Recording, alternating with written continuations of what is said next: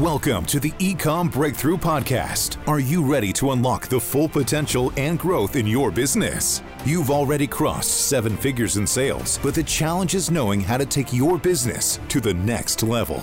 Join Josh Hadley, an 8-figure ecom business owner and investor, as he interviews highly successful business owners. Get ready, because you're going to learn specific actions you can take today to help your business reach its full potential and leave a lasting impact on the world. Welcome to the Ecom Breakthrough Podcast. I'm your host, Josh Hadley, where I interview the top business leaders in e-commerce. Previous guests include Kevin King, Stephen Pope, and Roland Frazier. Today, I'm speaking with Adam Runquist, aka Adam Heist, and we will be talking a lot about lessons learned from exiting multiple brands and the new strategies he's implementing with his new brands he's working on. This episode is brought to you by Ecom Breakthrough Consulting, where I help 7-figure companies grow to 8 figures and beyond. Listen, Adam, I started my business back in 2015 and grew it to an 8-figure brand in 7 years, but I made a lot of mistakes along the way that made the path of getting to 8 figures really take a lot longer than it needed to. There were times where I really had a lot of self-doubt, or whether my brand could actually become a household brand name and actually survive. And also dealing with cash flow issues and trying to make sure that I had the financial acumen to manage the books and to grow the business. So to our listeners, those of you who have hit similar plateaus and want to know the next steps to take your brand to the next level, then go to ecombreakthrough.com to learn more. That's ecom with 2 M's. And as a special bonus to my podcast listeners, this month I'm giving away one $10,000 comprehensive business strategy audit session at no cost. All you need to do is email me at josh@ecombreakthrough.com and plead your case as to why I should choose you and your brand to work with for this month's strategy session. And if you don't win this month, don't worry, you'll be entered to win for future months to come. Today, I am super excited to introduce y'all to Adam Runquist. Adam has spent nearly a decade in corporate life as a director for a Fortune 300 energy company. This eventually led to the acquisition of a physical products brand, Goal Zero, a journey that inspired him to build and sell a number of his own Amazon-centric e-com brands. Adam now runs the YouTube channel Adam Heist, FBA Masterclass, and numerous brands in the cycling niche. So with that introduction, welcome to the show, Adam. Josh, man, it's good to be on here. Thanks for chasing me down and making this happen. Excited to chat with you, man. Hey, well, I'm appreciative of you joining the podcast here. I know we initially met at Kevin King's $1 Billion Seller Summit. You were speaking there, and as soon as I saw you talk, obviously I've been following your YouTube channel for a while, and once I heard you talk, I was like, I got to get this guy's info, see if we can twist his arm enough to get him onto the podcast. So thanks again for coming on. Yeah, man. Super grateful we got to connect there too. And glad we got to parlay that into the chat today.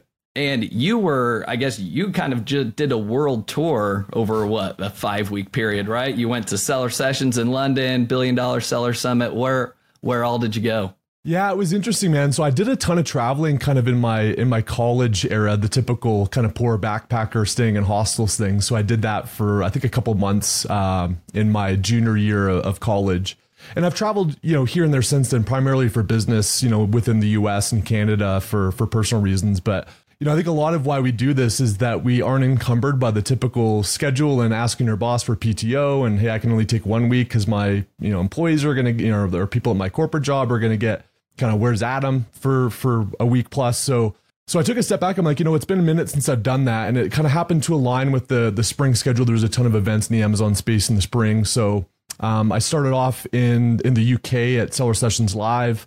And then I had in May, and then I had another speaking engagement in Estonia early June, which is kind of the other side of Europe. And then I had the Capstone $1 Billion Seller Summit where we met in Puerto Rico. And it really didn't make sense to fly. I'm in Utah, so it's quite a jaunt to get to Europe from that side of the US. So I'm like, why don't I just hunker down in Europe? And aside from those 3 venues, I kind of just let my inspiration take me where I wanted. So I ended up going to about 12 or 13 countries, 4 continents over 5 weeks. So it was a gauntlet, but it was a super fun way to travel, and it kind of reinvigorated that travel bug in me. So it was super sweet. So yeah, I spent a ton of time in the UK, did a 5-day hike in Portugal. My origins are Swedish from my background. So I got to go to the motherland for the first time, which was cool. And then went to Morocco, so hit Africa up briefly, and then went to the Middle East to check out Tel Aviv. There's a ton of people in the Amazon space in Israel, so got to kind of reconnect there, go to a buddy's wedding. Went to Dubai and wrapped it up in Puerto Rico. So yeah, it was a whirlwind tour, super fun and interesting experience. That's amazing. Sounds absolutely incredible. And I think, like you said, I think it's like an opportunity to kind of like recharge, right? I feel like when you do take those breaks, you kind of like see life in a whole new perspective, especially when you're traveling and seeing new things. It's experiencing new things as well. And you come back with a new perspective, I think, to business, which is really what I want to kind of center our conversation around. You've got so much experience. You lived the corporate life, right? You helped acquire a business in your corporate career. And then on top of that, you then helped exit your own brands, or you exited your Amazon brands. You're building new brands as well. And so I think you're able to kind of look back from a mountaintop or peak, so to speak, and look back on the journey with a new frame of reference. And so to our listeners that are all, primarily 7-figure sellers that are looking to kind of scale their business, they want to go to 8 figures and beyond.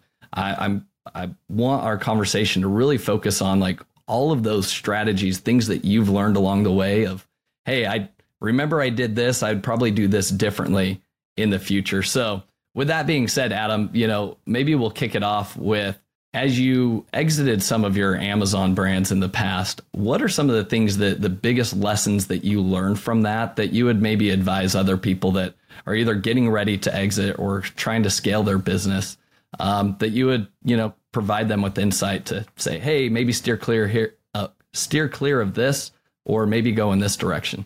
Yeah, it's a good question. And I can kind of answer that, I guess, strategically, tactically, which is probably what the root of the question is. But, the interesting thing for me has been the more philosophical question, which I'll kind of get to. I think on the strategic tactical side, I think, especially now in kind of modern Amazon, it used to be you could be an everything store and sell stuff across different niches to different customers. And you can still do that, I guess, to a certain degree. But that kind of brand building on Amazon is harder to exit now, just as things have gotten a little bit more sophisticated, as the belts have tightened up a little bit in the acquisition space.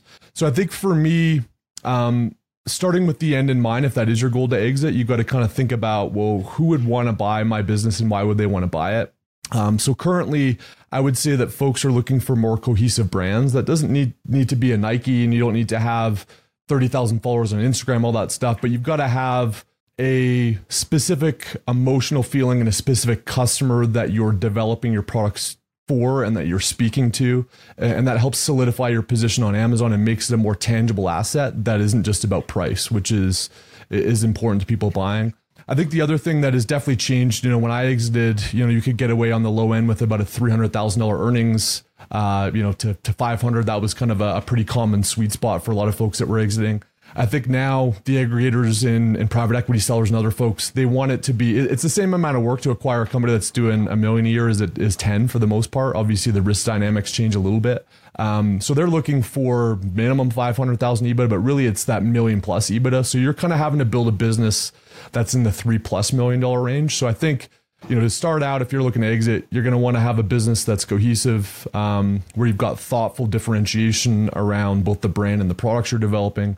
So yeah, and then the second thing is you really need to right size your business to get as many qualified buyers to the table, right? So that's a $3 million plus business. So I think those are some of the cornerstones that folks should be building today. I think the other thing that gets lost on people is, you see, especially in the space, a lot of vanity metrics, screenshots of revenue, and, I did this on Prime Day and all that stuff. My ACoS is this. What ultimately matters is how much money your business earns. And so you've got to have a fairly curated, unemotional perspective when you're looking at your catalog and your business. And there's undoubtedly going to be SKUs that are more of a drag on your cash and your business. They just don't generate enough profit. And the multiples are based on profit for most brands. And so I think that lends towards profitability, being pragmatic and unemotional about, how you want to pull the levers in your business, which products you focus on, what's actually driving profitability in your business. And then you've got to have a 12-month lens, right? Typically, unless you're a hyper growth brand where you're kind of factoring in, additional growth rates, sometimes you can get that as part of the exit experience. But most brands are going to be valued based on their history, specifically the last 12 months. And so, if you don't want to think, hey, I'm going to sell my business now in 2 months, and then you really haven't curated the business to optimize profits over a 12-month period. So having that timeline view. So that's to answer your pragmatic question. I think the other thing I would say is and this was lost on me a little bit, which is, why do you want to sell and build a business in the first place? Yeah. Intrinsically, it's been one of the most fulfilling experiences of my life. I kind of had that soul calling. I spent longer than I wanted to, I think, in corporate, but I always had that gut feeling like there was a different kind of life made for me. And it happened to be the stars aligned with points in my career and experience where everything kind of aligned. I'm like, you know what, I just got to go after this thing. And the pursuit of that kind of soul calling was incredibly rewarding, but I always had numbers and outcomes as I started to kind of see things realize themselves. And I'll tell you, I thought that the exit experience and that kind of, reaching the top of the hike was going to be, have a pretty big burn after the fact and kind of change my life after. And it certainly has, but I'll tell you, it lasted about a couple of days, and then it's, really? you kind of get the so what. And I've come to realize that you've got to get your core needs met. Like, it's nice to not have to worry about money, to be able to pay your mortgage. If you've got a family, take care of your kids, all those things that you kind of need to have so that money isn't a stressor in your life. But once you have those things met, then you got to realize who you are as a human being and what you care about. And typically business isn't going to be that. Certainly if you've got very outcome specific external drivers that are what kind of makes you happy. And I think if you don't have that lens, that's not going to solve it for you. You're still going to have to look at the mirror and figure out who you are as a human being. So I think the philosophical questions are equally important as the strategic ones when you're looking to build and scale and exit a business. Yeah, I couldn't agree anymore. And I know I've heard that numerous times, right? So many people think that, my life's just going to be completely changed when I exit my business. And yeah, you ride that high for a couple of days and you're like, okay, now what? Right? I'm still the same person. Like, nothing's really materially changed other than what's sitting in my bank account, right? Yeah. And, it's a lot of introspection. So I think you hit the nail right on the head there. So I'm interested, Adam, you've launched a new brand, Rideo, that you're public about. I think you've also got a couple other brands that you're working on as well. Is that true? Yeah, so the business I sold was in the home goods space. So it was roughly about 2 years from actually launching the first product that I exited that. So it was a fairly quick turnaround. Around the middle point to building that business, about a year into that one, I realized, hey, I'm freaking obsessed with the business model, and I had a ton of fun building that business, but I didn't really care so much about the products or the customer. I'm a pretty avid cyclist and mountain biker. That's kind of my world. I'm the customer. I understood it. So I'm like, this next one I want to do, which I kind of did at the same time I was growing that other business. I'm like, I want to go after somebody that's me.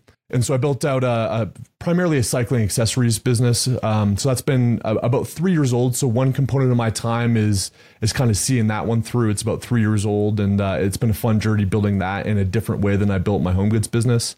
And then I've had kind of a similar introspective view on, okay, hey, what's next for me in terms of what do I want to build next? And I've really tried to tap in, especially having the exit experience, going through some things that were achievements, like that what next question, who am I, et cetera. And I was drawn back to my experience as a kid, that first time riding a bike and the freedom that came with it, discovering who I was as a kid and kicking out with my friends, going out for 6 hours. I was in the 80s where, we didn't wear helmets and our parents said, come home when the streetlights are on. But that emotional experience, looking back, was a pretty profound thread in my life. And it certainly carried me into adulthood in terms of riding bikes now. So I wanted to try to innovate around that first bike for kids and really galvanize that experience for other people and give them a unique brand and product to be able to do that. And so, we're starting out with a kids balance bike, which is, how kids typically learn bikes now without training wheels.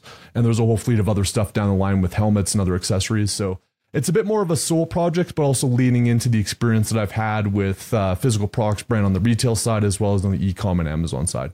Yeah, I love that. I love that you've been able to kind of merge your passions right into your businesses as well. And that's, why you exited, in the home goods space. And now, kind of playing in a space that you're super passionate about. I think that's what every entrepreneur really aspires to do, is try to create something around something that they truly enjoy.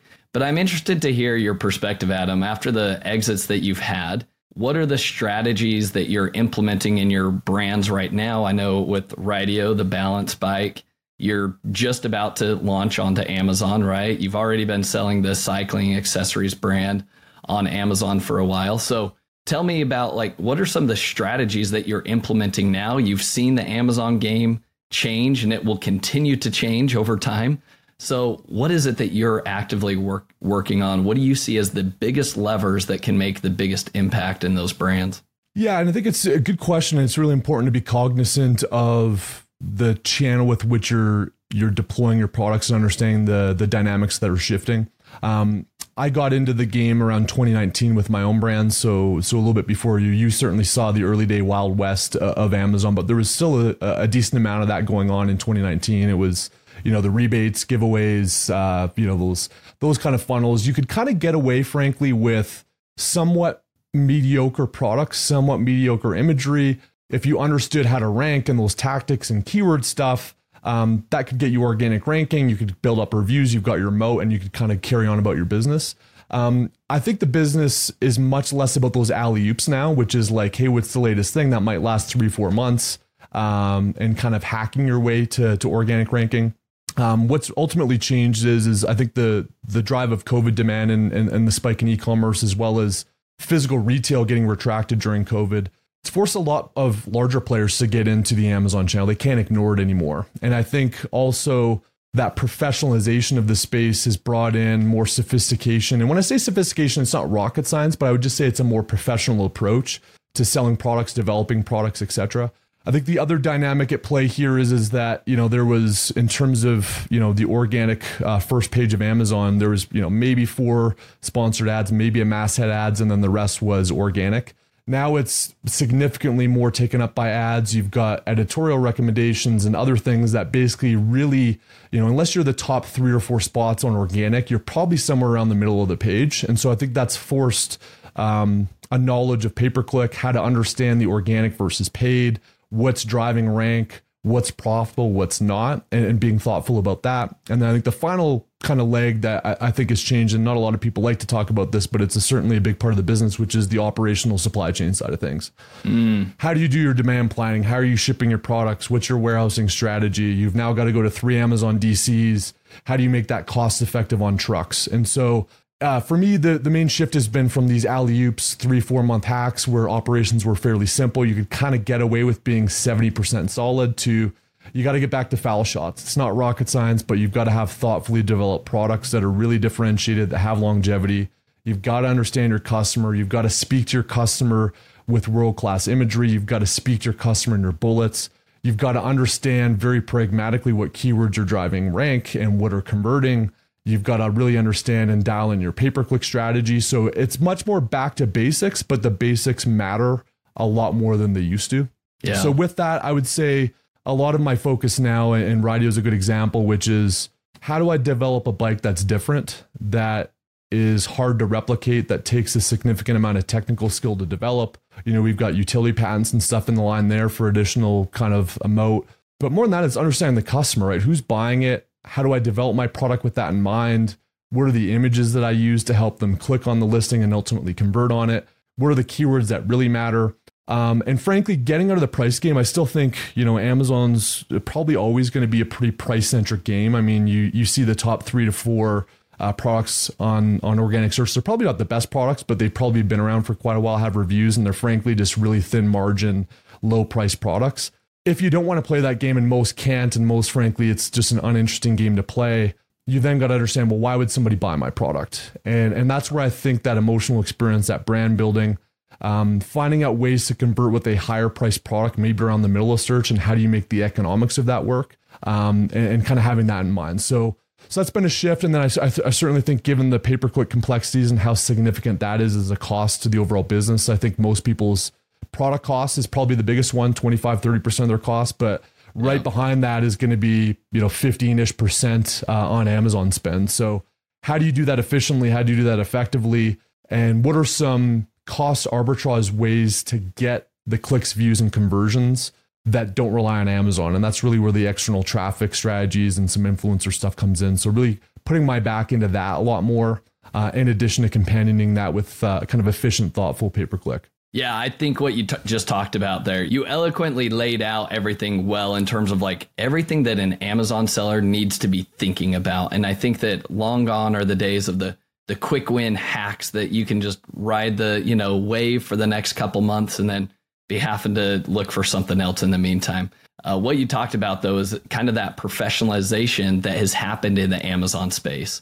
And I think that is the biggest like mindset shift that a lot of the Amazon sellers that are currently just like solo entrepreneurs right now kind of need to have is they're going to be fighting up against teams and large corporations that have dedicated, marketing agencies and PPC, specialists that are laser focusing in on their PPC strategies.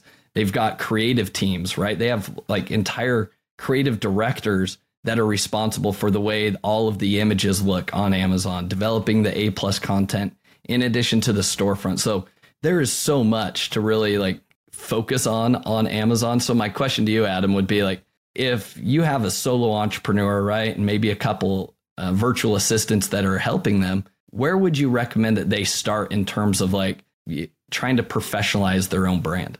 Yeah, I think there's probably three different areas. I think the first is product development, and I think this is probably the one that's least talked about, but going to become much more critical. Again, if you kind of rewind 2, 3, 5 years, whatever your number is, you could basically white label a product for the most part. Now, you might find a unique manufacturer, a product that's not out there, but with very little tweaks, you could kind of take your brand that aligns with that product, do the box, do the insert card, do the label on it, make it yours, and launch it on Amazon. I think that strategy still works, certainly in products that do less in revenue because they're a little bit less competitive.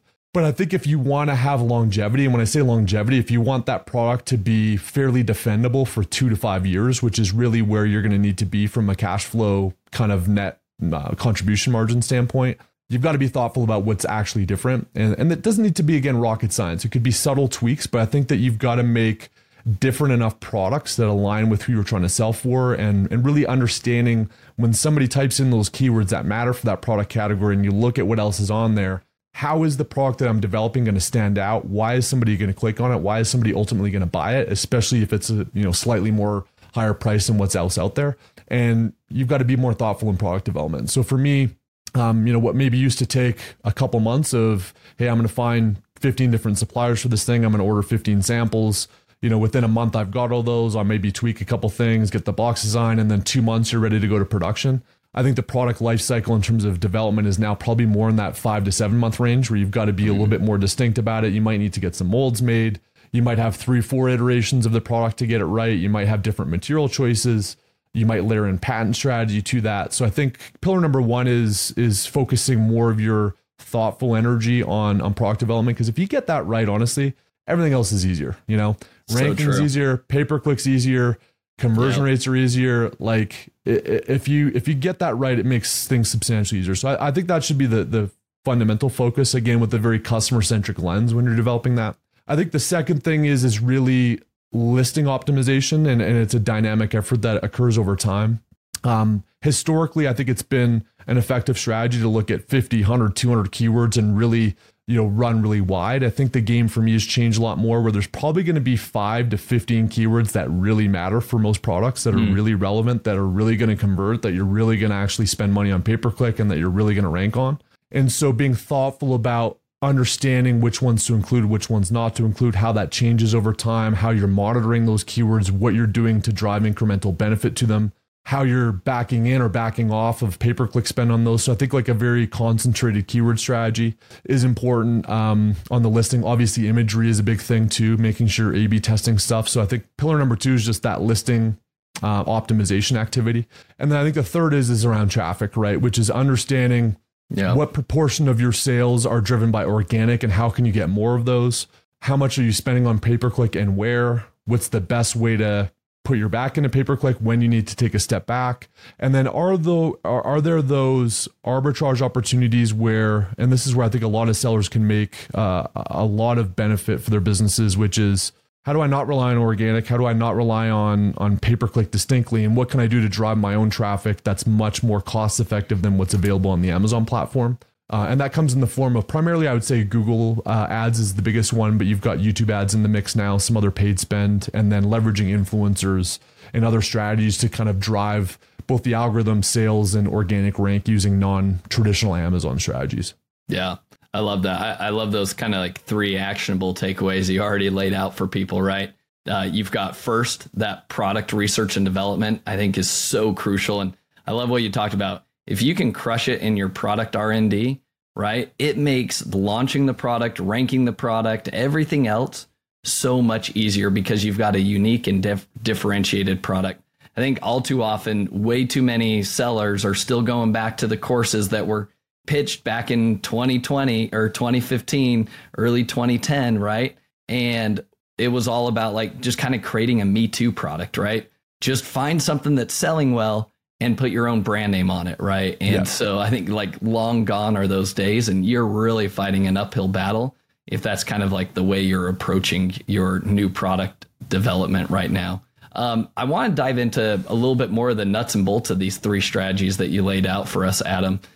When it comes to product research and development, knowing that it is so important, are there any like software tools or like strategies that you've seen that you and your team have been able to implement to, you know, come out with something that's genuinely unique? It allows you to file a utility patent or even a design patent and kind of make those moats bigger around your brand. Yeah, I think probably one of the more interesting ones, and this is again why when you focus on the customer, and if you are the customer and you understand that niche pretty distinctively as a user of those products, I actually don't start most of my product research on Amazon. You know, I'm not typically using software.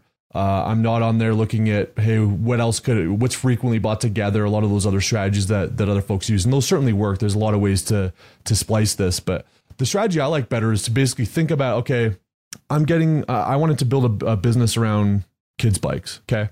Well, what are all the things that kids are going to need when they get into biking? Okay. Well, they're going to start out on a balance bike. That's what they're going to start out on.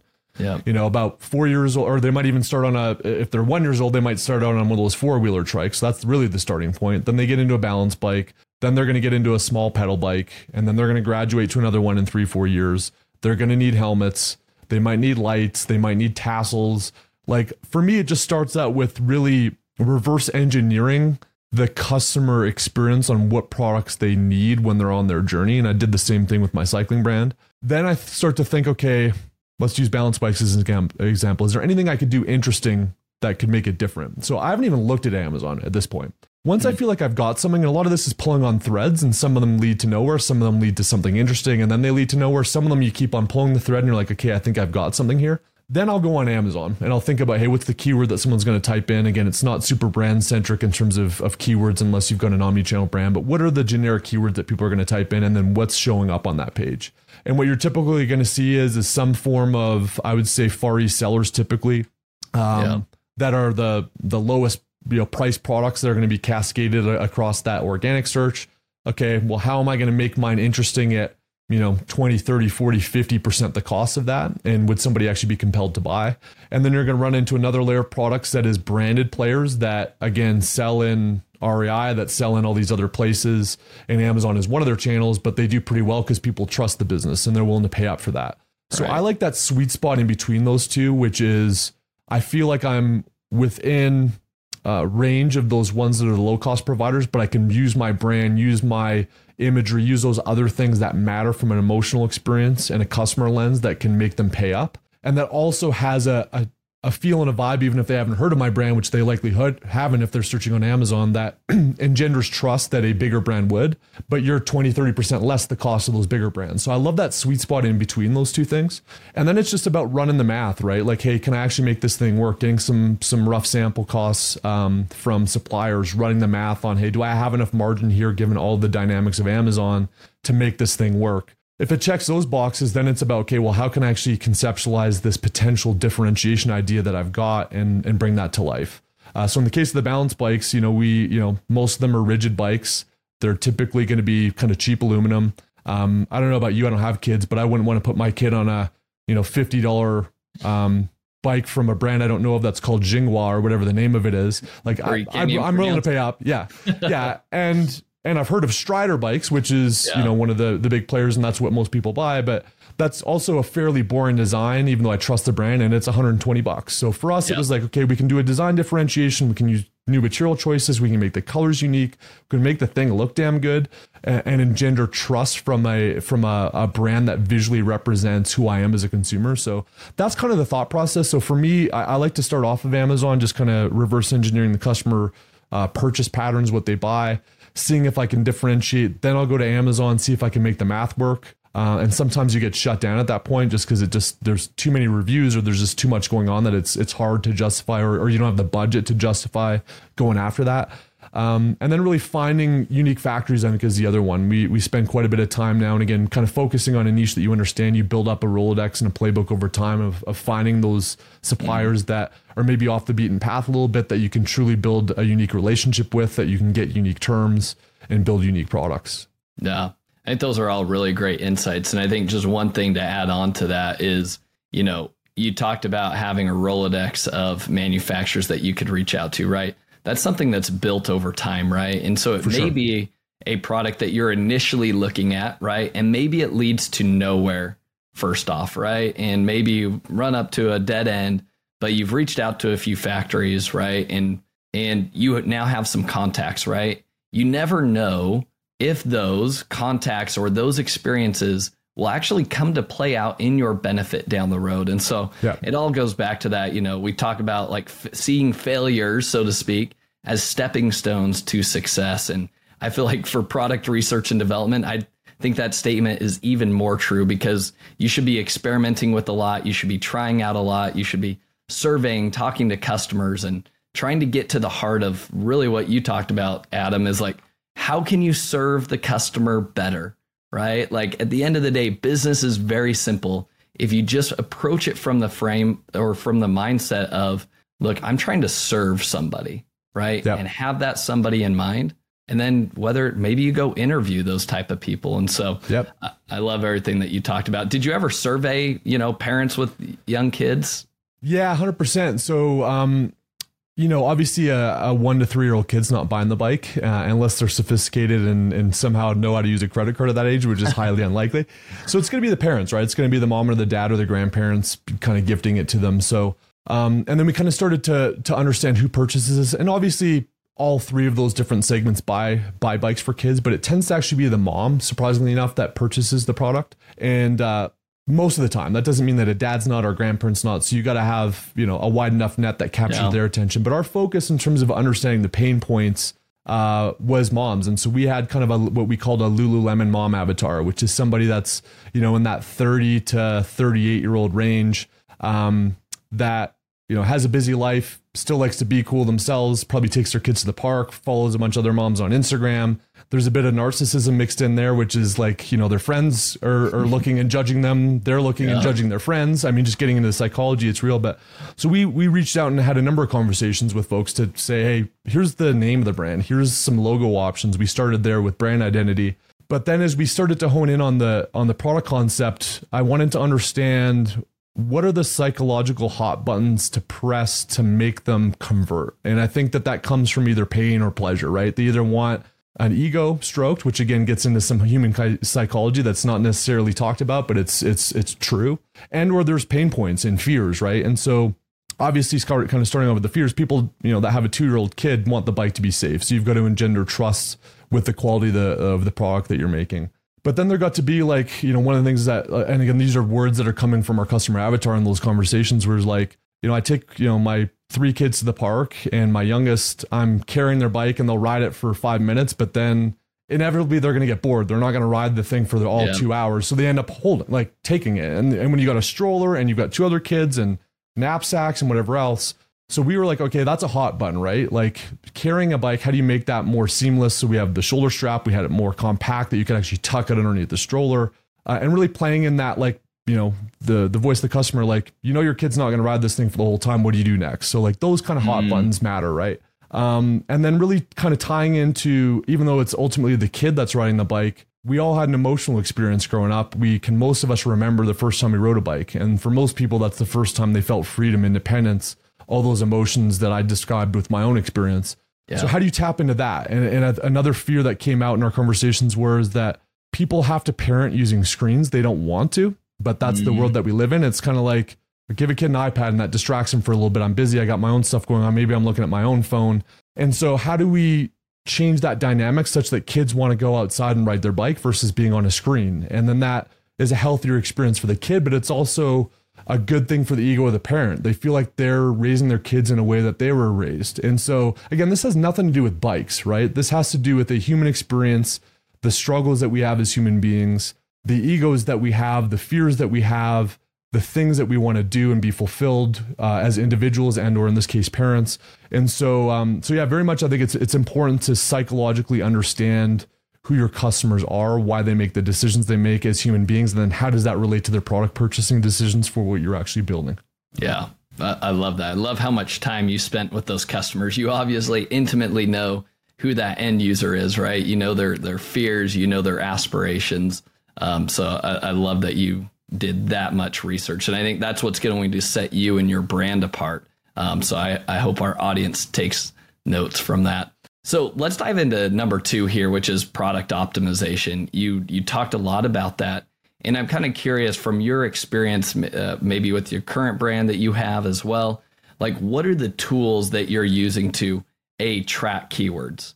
Or how do you identify which are the 5 to 15 keywords that you really want to hone in on for PPC that, give you the biggest return for your effort? So how do you know kind of where to focus in terms of keyword optimization and PPC optimization?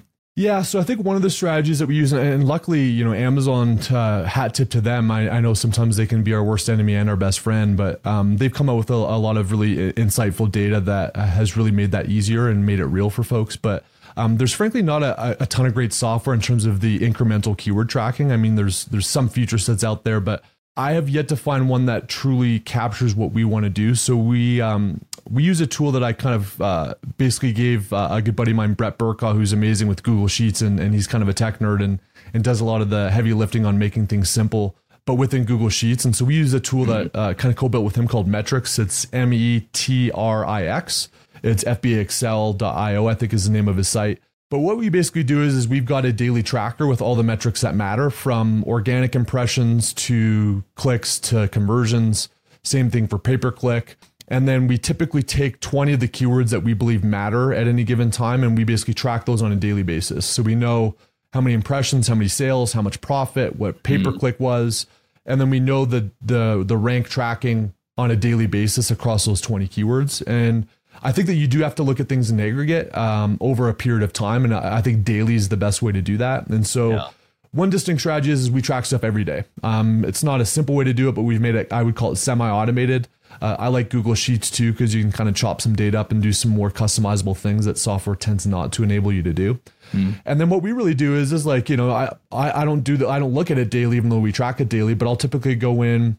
I get daily and weekly reports on my business in my email too. And if I see something trending down, okay, it's 20% down, this week versus the previous week or this week, same period last year, what's going on there?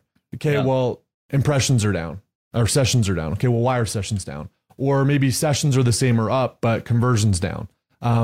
Why is that? And then that's when those additional layers of looking at that keyword centric ranking data helps to kind of paint a picture to diagnose those things. Sometimes it has nothing to do with the keywords. Sometimes it's, your competitor got a badge, or they priced differently, or you priced differently, or there was some seasonal spike that happened, etc. But what the keyword tracking in aggregate over time enables you to do is paint a picture of where you're gaining or losing ground. And what are the keywords that matter? Which ones do you want to defend? Which ones do you want to improve upon? Which ones are you actually comfortable letting go?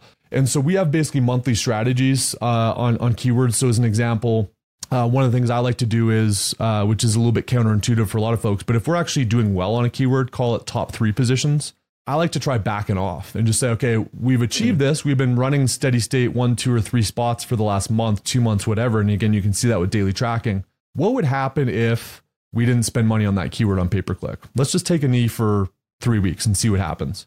Do I maintain that organic rank or do I lose it? Sometimes you'll lose it and you got to turn that back on and back to the drawing board. Sometimes though, you'll find, hey, I can actually either shut off or significantly reduce spend because I've got organic position, and I can use that money either to bank it in profits, or I can use it to experiment with graduating other keywords.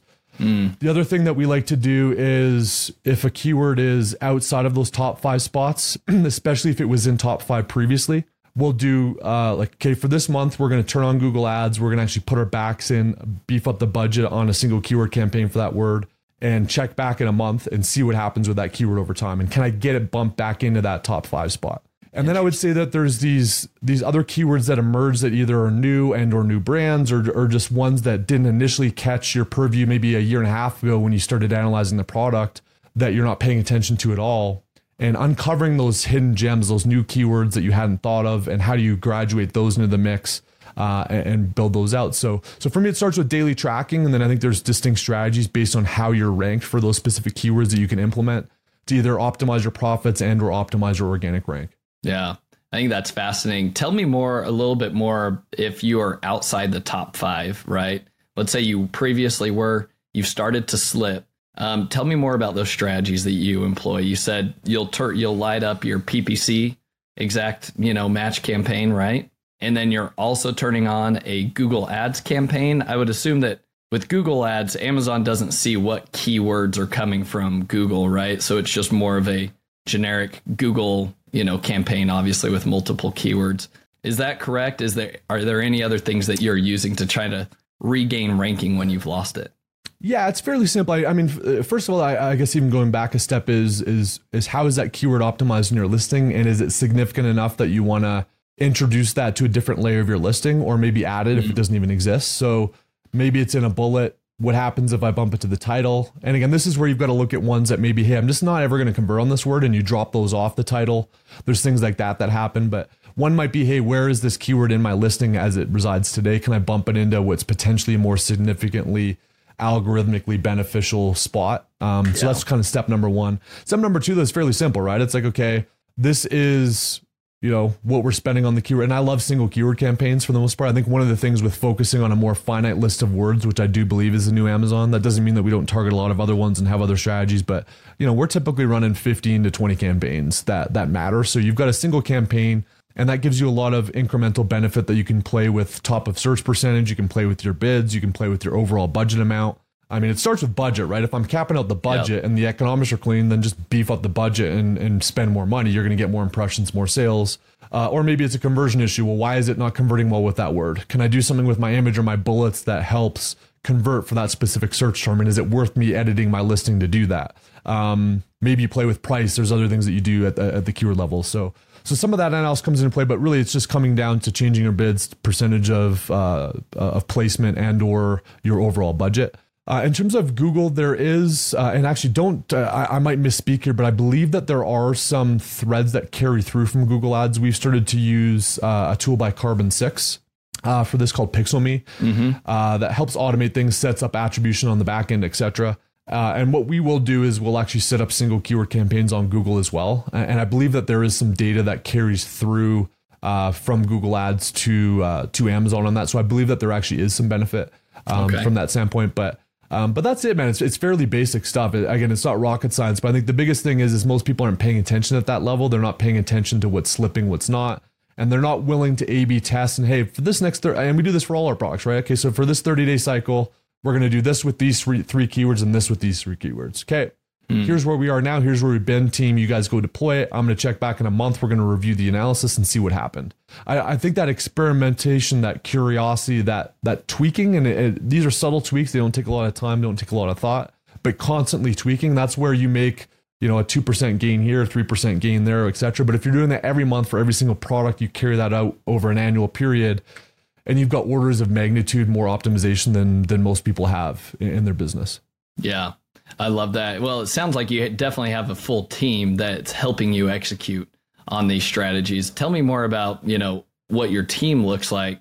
Do you have kind of like maybe call it a brand manager or a product manager that is overseeing those daily metrics and coming up with those strategies then? Yeah, and again, this kind of goes back to a philosophical question, and I think that a lot of people chase growth for growth's sake, and a lot of this is ego too, and I've felt that a lot in my life, right? Okay, well, shit, I've built a 7-figure business, now I got to build an 8 one, then people that do an 8-figure, well, how do I get to 50 million? Then it's like, you're kind of on this hedonic treadmill, and you got to step back and ask yourself why, and I've done a lot of soul searching on this, because why I got out of corporate was I had 7+ hours of meetings a day. I had to drive 45 minutes to work to and from.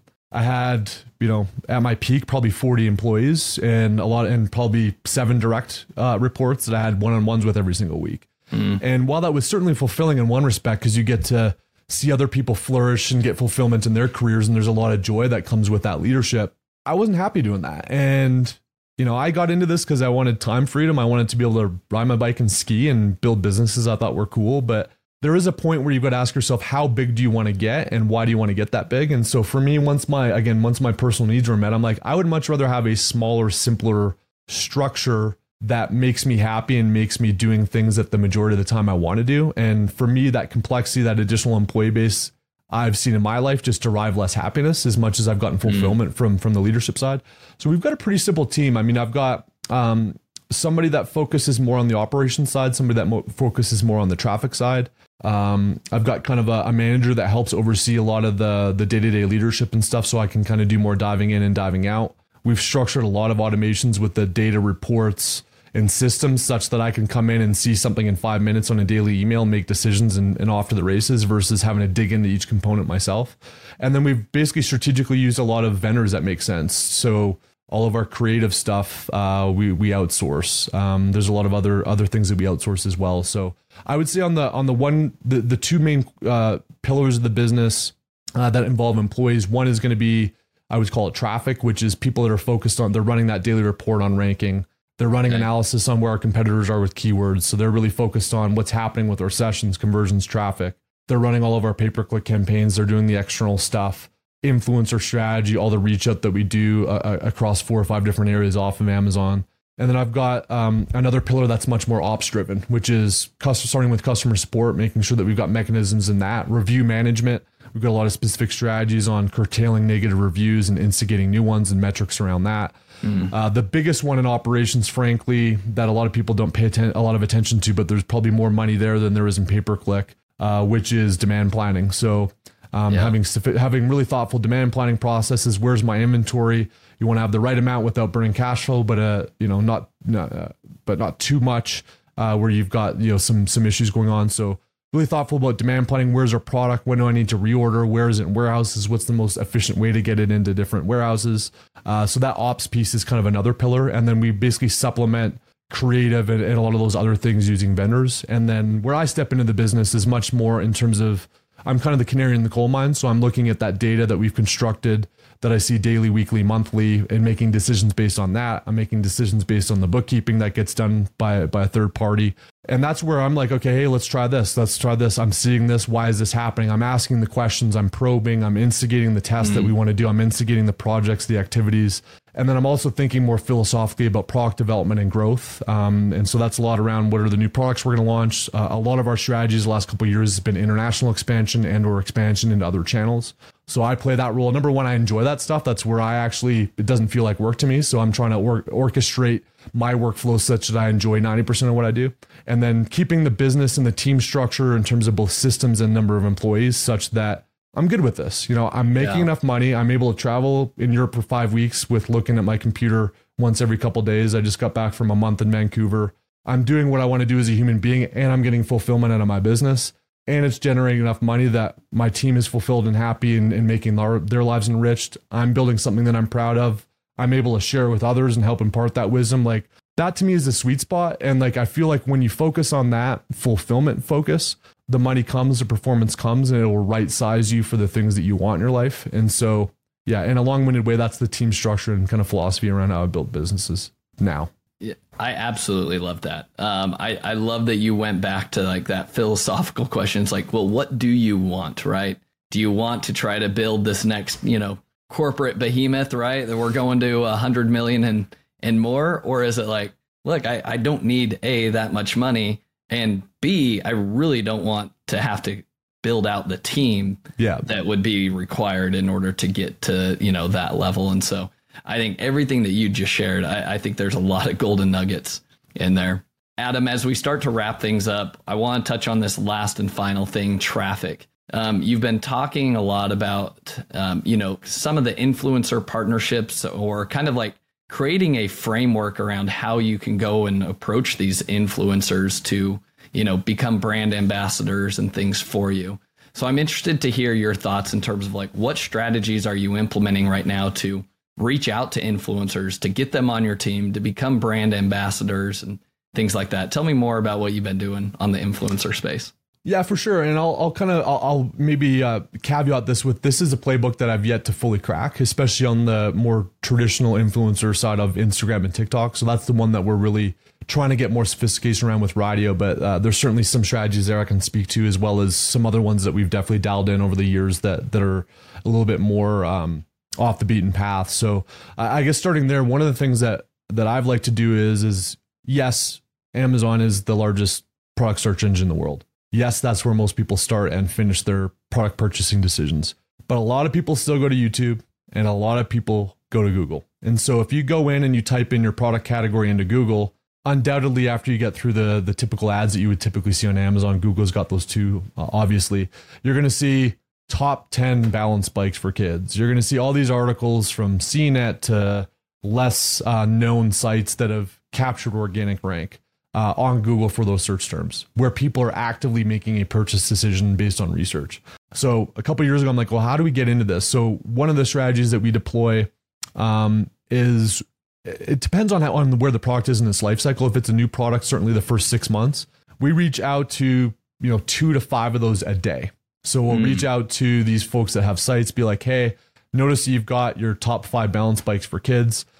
Just wanted to let you know we're this US based brand. We've got 1,000 reviews on Amazon. My product obviously doesn't yet, but if that's the case for yours, we've got 1,000 reviews on Amazon. It converts well. Here's where it is. It's one of the top performers. I noticed that you're linking off to these other products. What is it going to take for us to get in the mix? And those are pretty easy conversations because you can help incent them with additional commissions that they don't see, because typically they're going to get paid about 2 to 3% from Amazon affiliate programs. So you can beef up those commissions. What I love about that strategy, unlike Instagram, all this, like, egos aren't there. Like, you're narcissistic Instagram influencers, like, well, pay me $10,000 and all that. And like, they're much more demanding. These folks oftentimes don't even need the product, right? They're literally like, okay, yeah, this is a cool product. I'm going to make more money from it. I'm going to plug you into one of those slots. We'll see how it goes.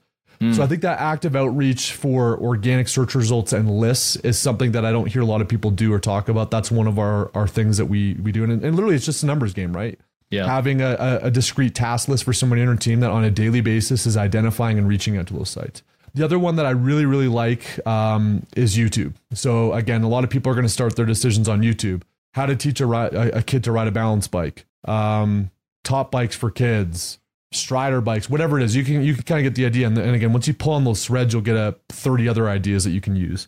So we'll basically reach out to those YouTubers, and one avenue is getting your existing video, getting their existing video plugged in with. So say they did a video that has 30,000 views and gets 800 views a week. How do we get our link in there, and what can we do to incent that creator? A more likely approach though is, hey, we loved your video on this. Would love to see how we can work together to get a new one created. So those are typically pay to play. So you're gonna have to pay some amount of money there. You're gonna have to send free products. So that's an element of it, but you get a couple things. You get this evergreen source that may live on YouTube for 6 years. That's gonna steadily give you clicks and views.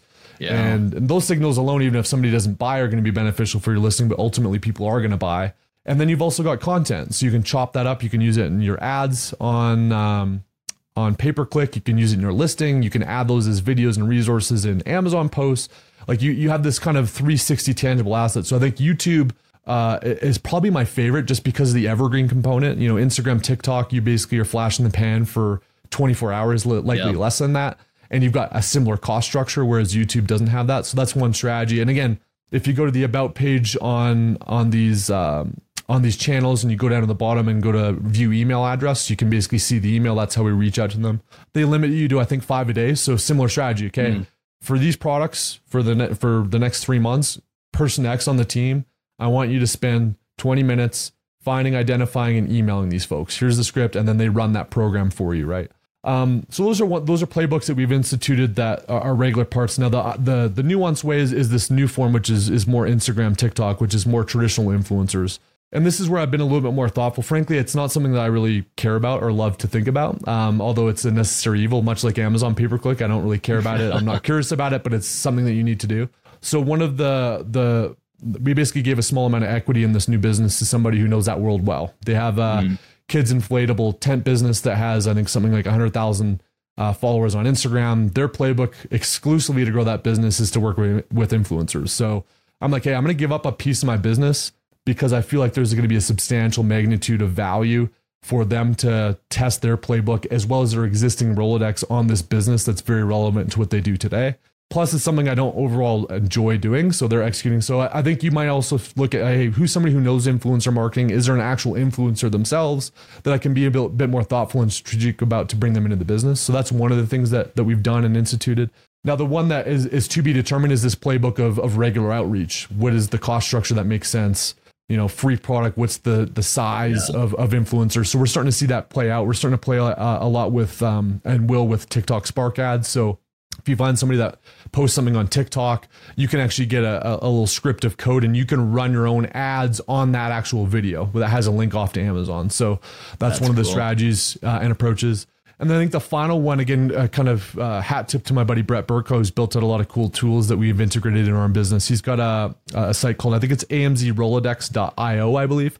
But he's basically scraped and analyzed the 8,000 Amazon affiliate storefronts that exist on Amazon. These are people that actively promote products on Amazon. Some of them do Amazon Lives, etc. He's got those spliced up by category. So we've also started to test that out, which is they're posting stuff on Amazon. That video shows up on your feed, your competitors' feeds, and you get clicks on it, and you have additional content that you can chop up. So we're starting to test that strategy out using kind of on-site Amazon storefronts and affiliates as well. So, man, I love that. Adam, this has been a wealth of information that you've shared. You've dug into a lot of different rabbit holes today, and I appreciate you really getting into the nuts and bolts of everything. And that's kind of the purpose of the podcast, right? Is sharing the actionable strategies. And so as we kind of wrap things up here today, Adam, I love to leave the audience with 3 actionable takeaways from each episode. Here are the 3 takeaways that I noted, Adam. Let me know if you think I'm missing something. Number 1, it's going back to the list that you just shared, which is start first with product development. Your product research and development is your biggest lever that you can pull on Amazon.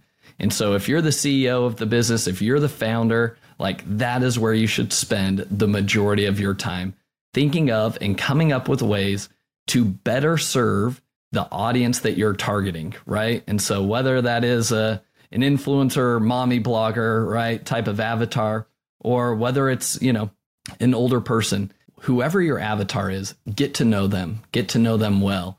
Adam talked about the surveys that he had done, and you heard how well he knew his end user. That is how well you need to know your end user in order to have success on Amazon and really just in general in the e-commerce space for years to come. So that's action item number 1. Action item number 2 is getting into the basics of Amazon of listing optimization. And there's a lot that goes into it, but how often are you A/B testing your main image, right? That is your greatest driver of click-through rate on Amazon. How often are you actually testing your price? Moving the price up to see if it can grow your profit, moving the price down to see if you can grow profit by increasing the number of orders that you're getting. And then in addition, like, what do your images look like? And what are your PPC strategies? And really your PPC strategies need to layer in with all the optimization strategies that you were doing. And Adam talked about doing like one optimization per month. It's like you work on one thing 1 month, see what happens with that lever that you just pulled, and then start creating that, I guess, your own Rolodex or library of tests that you've implemented. And you're going to look back a year from now and be able to say, oh, I'm finding a pattern. When I change the title or when I change the main image, these things typically shoot my listing back up to the top. So that's action item number 2. Actually implement those optimization tactics that you've heard a number of times. Final action item number 3 is driving external traffic. And this is, I think, what is going to set apart the e-commerce, success stories 5 years from now. I think that Amazon is going to, we've already seen that on page number 1, 50 to 60% of the ad spots on page 1 are all ads, right? And so you've only got maybe 40% of the page for organic listings. So who's going to win on Amazon and e-commerce in general in the long term? It's those people that know how to build an audience and create a raving fan base, and that can then direct that traffic to your listings, whether you're trying to offer it on Shopify or Walmart or Amazon.